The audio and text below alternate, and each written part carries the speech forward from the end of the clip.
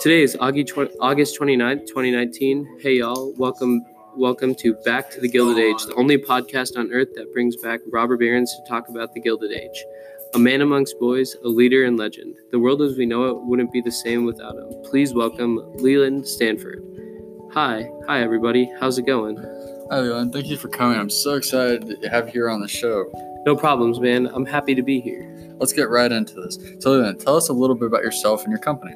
Hello, my name is Leland Stanford, and I'm known as one of the Big Four, mainly because of what I did with my company. I own railroad companies and held political positions in California and the U.S. Senate. I was one of the only Big Four who gave jobs to workers that helped build transcontinental roads. What are some of your major accomplishments? Probably the fact that I am an American railroad builder and politician. I was one of the main founders of the Central Pacific and Southern Pacific Railroads, and I was a servant of the state of California as a governor and a U.S. senator. I held the government's office in California, along with being one of the main minds behind the Continental Railroad and putting most of the workers on it to build it. Before we continue, Leland, I'd like to thank our sponsor, B.O. Pennsylvania, Reading and Short Line Railroad, for sponsoring this podcast.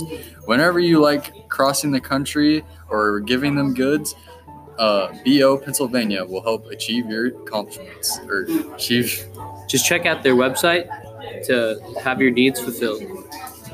Describe your business models. I had a horizontal business model as I go and buy out most of the major railroad companies. What were some of your charitable organizations? I created Stafford University after my 50-year-old son died, and I also gave lots of money to charity. I'm big on philanthropy. Well, Leon, it looks like our time here has ended on GBA.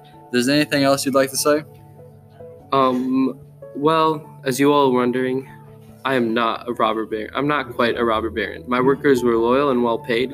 I love to collect things, but keep them to myself. I consider myself a man of philanthropy and a new kind of American capitalist who, in the absence of regulatory legislation and income tax, tested the outer limits of private enterprise.